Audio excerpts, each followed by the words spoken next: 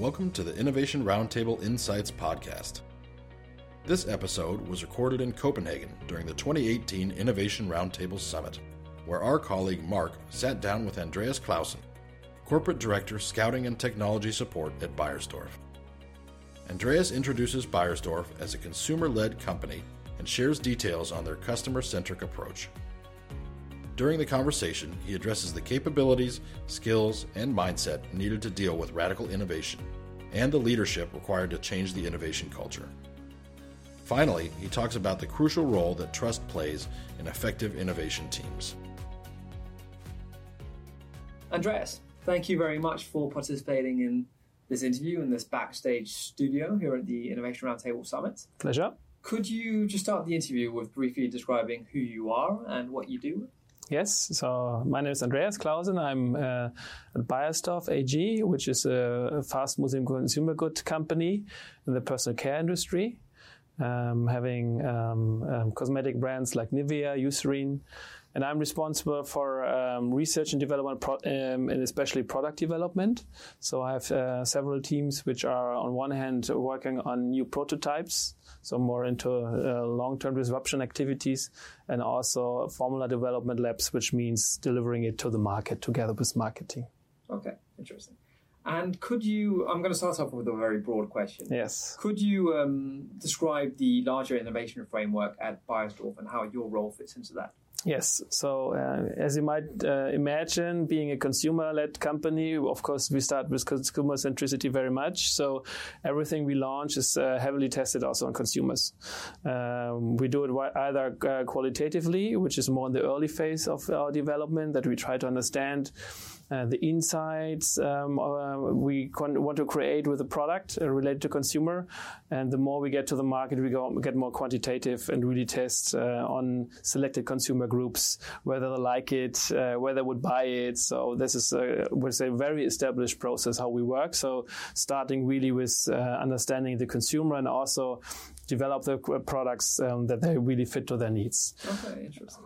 And I want to delve into both parts, but let us start with this the early stage at the front end of innovation, where you work with very qualitative stuff. Could you describe the methods you use in really delving into these maybe small-scale user experiments? Yes, so one element is kind of classical focus groups, as many companies doing nowadays, which maybe makes it unique. What we are doing is, so we get every prototyper, because they're not only the ones who are doing it, the opportunity to also attend the focus groups, because we do them sometimes in-house, and they're sitting behind a screen and can also interact with the people who get interviewed or are part of the focus group. So not publicly, but then they get some opportunities to ask questions, because this helps us to optimize a prototype at the early stage. So they're doing it with the first experimented prototype, and then they take it to this kind of focus groups or other online formats, which we also developed more and more. And based on this, continue the development of the product, because obviously nothing is perfect at the beginning, but it helps you a lot to get the right direction based on the feedback we get. Of course, and this feedback is, of course, very, very oriented from the consumer and so on. Is there a way where you can meet the latent needs, the needs that they maybe cannot convey? Is there a way in which you try to figure that out as well? Yes, this is where we do consumer observation. So we have a team which is doing that, where we, for example, also observe how they apply a product. When you, for example, say, I use a body lotion, and I always do it with my left hand for 2 minutes, and we just observe you sometimes take the right hand and you do it 10 seconds. So it's very important to also see and observe the consumer, how they use the product, how they behave using them. So this is also one element which we are doing in early phase developments. Okay. And when you move further on from these early phase developments, you said yourself that you delve into these more quantitative measures. Could you describe how you move from that front end, very user-centric manner, and the more quantitative way?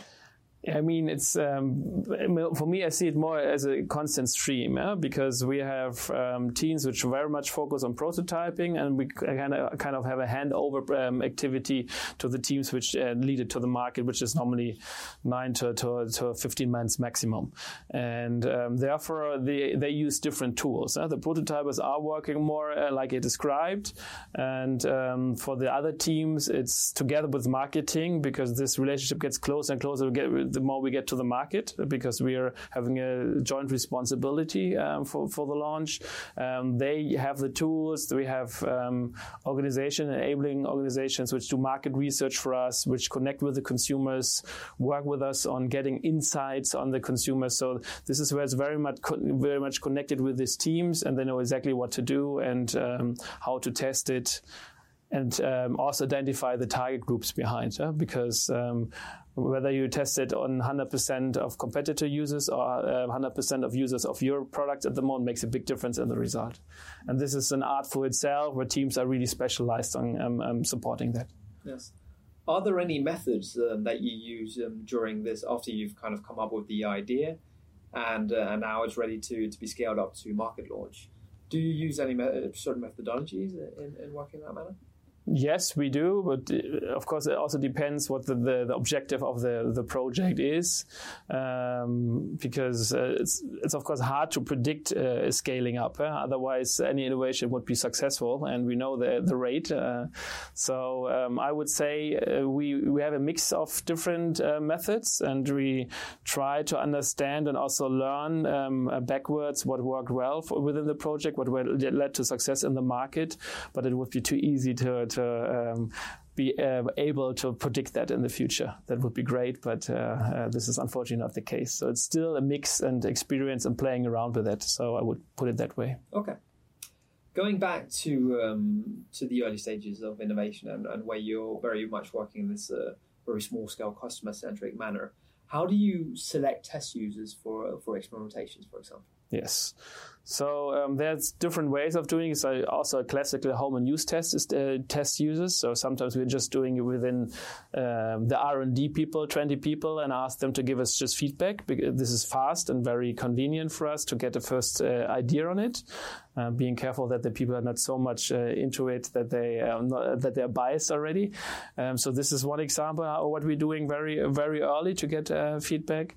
But as I said, we have also a team in R&D which helps us to select the right methodologies, like focus groups, like online questionnaires. So there's really a bunch of activities we can select off, and which always depends on the question and also the time we have for that project. When it is a project which is very much under pressure because we already have hard launch timings, we would approach that differently than when it's a big innovation where we really want to learn deeply how this can be in the market. Yes. One thing that we like to ask in these interviews is how to use these entrepreneurial methods, this design thinking approach, yes, and agile approach at scale. Yes. You do it in large corporations. Yes. And how do you, with this very small-scale user-centric research, which it is after all, how do you ensure large-scale success in that? As I already started to say, you cannot ensure. This is impossible. Otherwise, it's just a matter of resources and everybody would innovate every day. So you cannot really ensure. I would say one is all this trend of agility methods like Scrum, like Lean Startup, which is buzzwording around. It's also something you need to adapt to the culture of how you develop products. It cannot be a print that it just applies and you are always successful. So you need to understand to integrate it, and this is where the leadership is playing a critical role, that you just don't train the people and have expectations, that you also learn how you can adapt it to your way you need to develop products, because some are doing digital products. Many good examples here have been on virtual products which you develop, which is a totally different way, and like we are doing it, which is more physical product development. And this is what you need to learn, where you take the best out of these methodologies. And also there it's about experimenting and trying things out, which works good for you, and maybe it differs also in the teams how they do it. So also there it's very very important that first of all you give them the opportunity to apply these methods and also develop their own way of working with them. And it's, I think, the frame of the leadership to ensure that this becomes a constant change in applying how to develop products, and that it's not just a single point and people try it out and are happy and just continue the way they did the last 50 years. Yeah, of course. And in terms of how you say that that you're continuously learning about how to apply it, and you apply it to your own context, not only for Beiersdorf, but even within the individual teams. Yes. Is there a way in which you can convey or disseminate best practice, or not necessarily best practice, but just lessons learned? Yes. Organizationally, is there a manner in which you do that? Yes. So maybe not so much about methodologies. I think this is something which we really need to also think about, how we can, beyond the team experience, make the transference to other teams as well. But we have communities of practice across the so-called silos, which every big company has somehow. However you organize yourself, you have a respective time, you have silos. So we have really teams which have the knowledge transfer task, I would say. This helps definitely. But within the project themselves, there are also, of course, a big learning. So we have something we call quintessences. So there is a need and a must when you finish a product to write this quintessences, not 10 pages or so, really only one page with really the essence, and you can research that also within the company. But I'm still a believer in networks, people networks, and not so much in documentation. So this is something we ensure, and it's available. You can research it.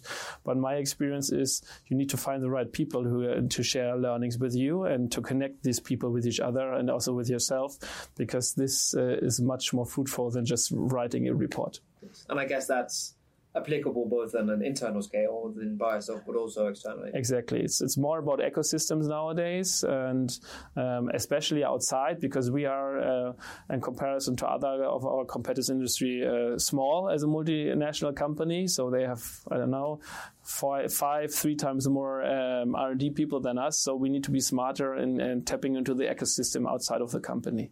And this was always our ambition. This is why we created also dedicated resources which scouted and also took open innovation on the next level, which was part of my job before I took over product development for a few years. Okay. And if I could just delve into your former job, because ecosystems and open innovation is also a big part of our workshops and our events. Yes. How does Beiersdorf go about? Do you integrate yourself in certain innovation hubs? For example, Tel Aviv or Silicon Valley or something along those lines? Yeah, so I think there are different ecosystem dimensions. For me, the very classical one is that you work with your normal business partners, like in our case, suppliers. Still, there is potential to leverage that. And we created also some tools. One is called Trusted Network, which we established there, that we can reach out to more than 400 partners with 1,000 people behind to really post our needs and work on a very trusted way together, as one example. So this is the traditional way of working, I would say, which is still relevant for us. The other aspect is, of course, that you tap into this startup worlds and this is special hubs.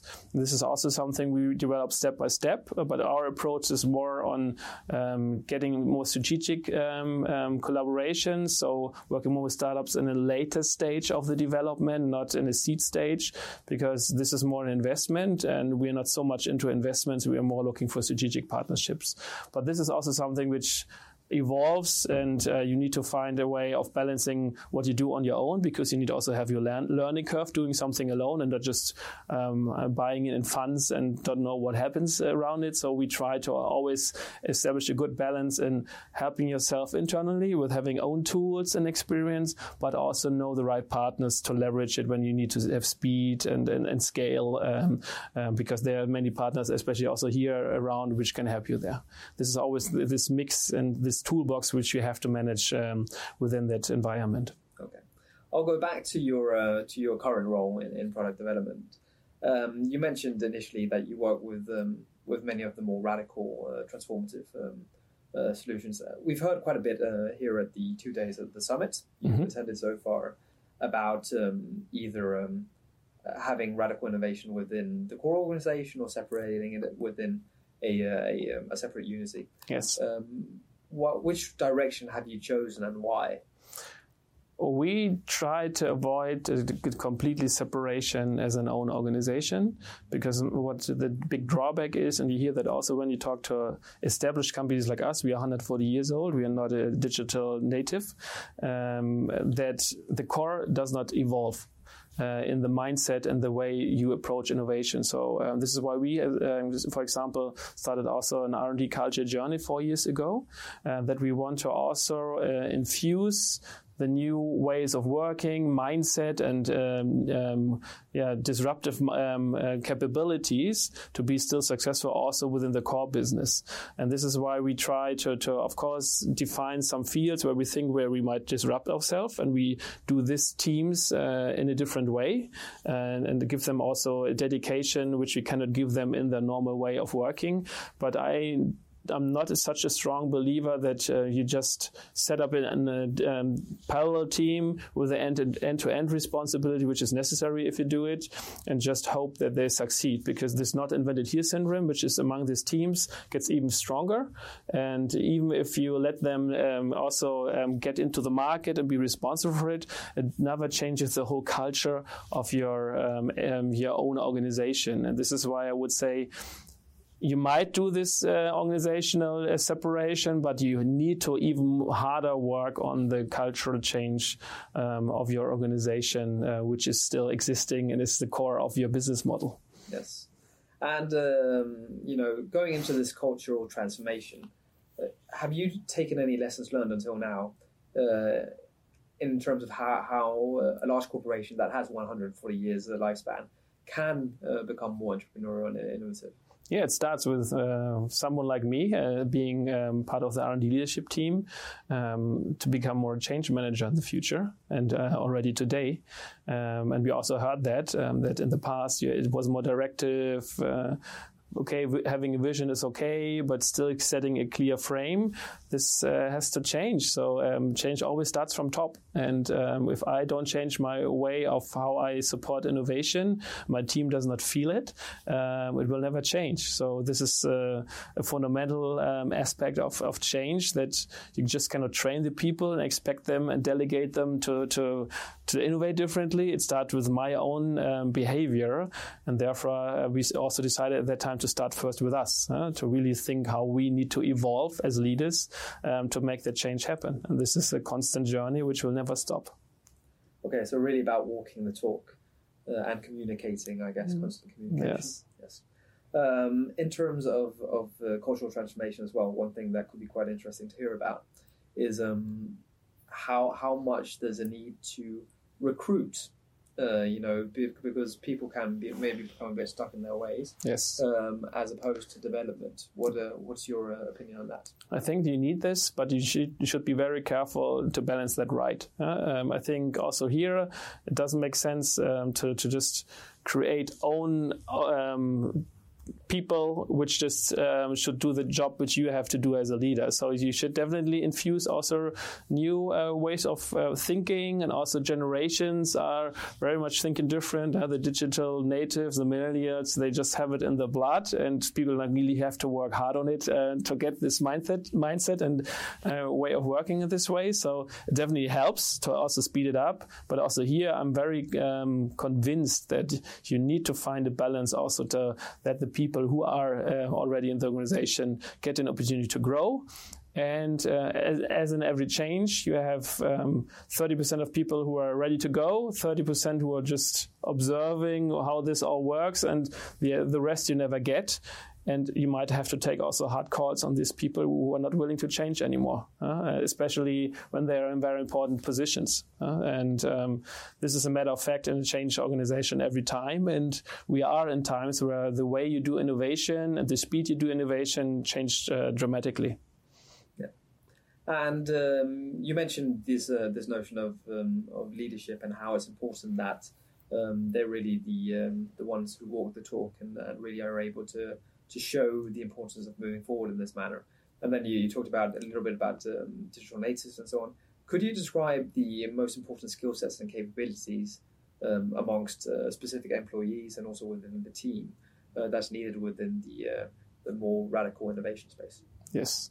So first of all, I would say there's not the ideal employee which you can have. For me, it's very important also to talk about the diversity of a team itself.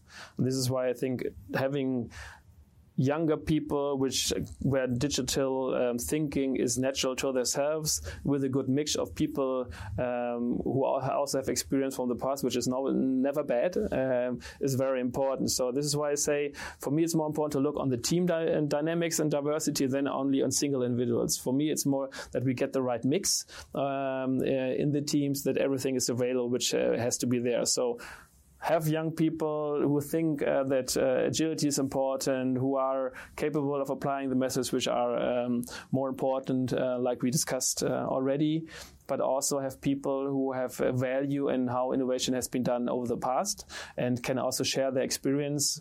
But it's important that you have this trust in the team, that both ways of thinking and all the different capabilities you have can flourish. Otherwise, it's a loss for the whole team. But I'm not a strong believer that you have this profile which has to come in the future. It's more what are the capabilities which are needed, what are the skills which are needed, and what is the mindset which is needed. And this is what you need to combine, also depending on the task. When I'm in prototyping, for example, I hopefully are more a discovery mindset and not so much strong in execution, but within a team I also need people who deliver. So this is why I say it's more the balance and the mix which we have to do right. Yeah. It's quite interesting, this concept of the discovery phase and not so much the execution phase, and then there is the need to deliver at a later stage. So I guess the metrics needs to be different at those stages as well. Exactly. And this is what needs to be obvious to the teams, that they have different responsibilities. Also, the diversity which is needed in the teams has to be adapted to that. Absolutely. And to kind of conclude the interview, I'd like to ask you about, now you've worked within open innovation before, product development of radical nature. In your experience, how has innovation changed over the years, and how do you see it moving forward in the future? I think it changed a lot. I think the speed of change is radical.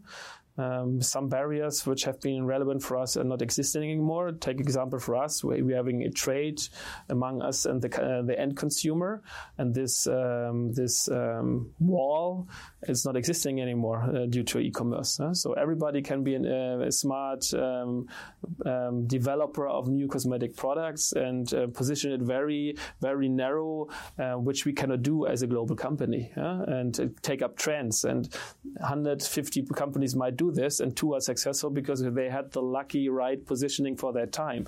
This is something we cannot do, and this is why to find a way of staying strong as a global company and a brand, and still innovate also with ideas which have a global potential, but on the other hand be flexible enough to also adapt to trends and changes which we cannot maybe foresee, is one of the biggest challenges you have. Okay. Andreas, thank you very much for partaking in this interview. Welcome. Thank you. My pleasure. The video version of this podcast can be accessed via innovationroundtable.online. The Innovation Roundtable online network is your portal to a wide variety of exclusive content, including video presentations, interviews, insights reports, and articles. Not only that, innovationroundtable.online is also a place where you can connect with other corporate innovators, share experiences, request collaborations, and gain inspiration from your peers. Our network is exclusively for innovation practitioners in large firms, so visit innovationroundtable.online to discover more and request your 7-day free trial account.